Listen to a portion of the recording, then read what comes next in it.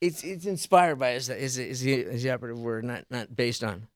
But I mean, it's no accident that the kids are all kind of 20-year-old son, 16-year-old daughter, and an 11-year-old son. And I have 8-year-old son. And I have an 11-year-old daughter, two 18-year-old daughters, and a 24-year-old son. So there's a lot of stuff that is inspired by stuff that they've done. And like my daughter, when she went to camp for the first time a couple of years ago, and she would have been about the same age as my son on the show, and she called us in. She said, "Before I go to camp, I want to tell you something. I'm going to be changing my smile.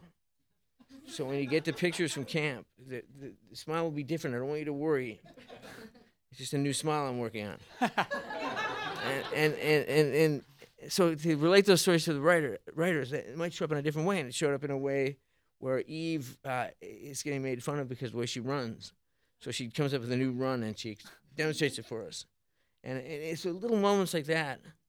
And then the moments, like I said, that with the eggs and don't have personal victory, we're starving. I mean, that's just stuff from my life. Because I just love the normalcy of family life. I just love and the Parkinson's is like I said is a part of it, but it's not the. I mean, as the show goes on, you'll see it's just a show about a family.